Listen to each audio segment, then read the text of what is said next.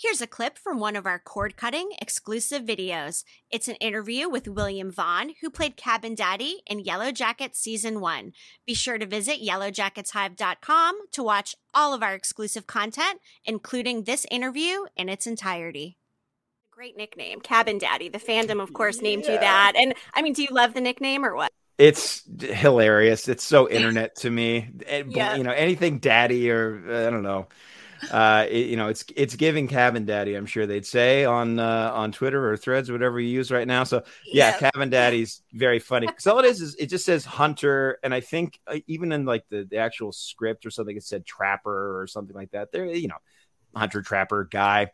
The most English guy they could possibly find, doesn't speak a lick of French, or could if I was coached or something. But that I thought was interesting too, right? They have this kind of French spirit that moves through them and speaks through them.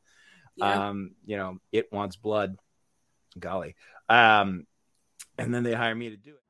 Don't miss a buzz of our exclusive Yellowjackets content. Subscribe at youtube.com/@cordcutting and be sure to bookmark our Hive Hub page at yellowjacketshive.com.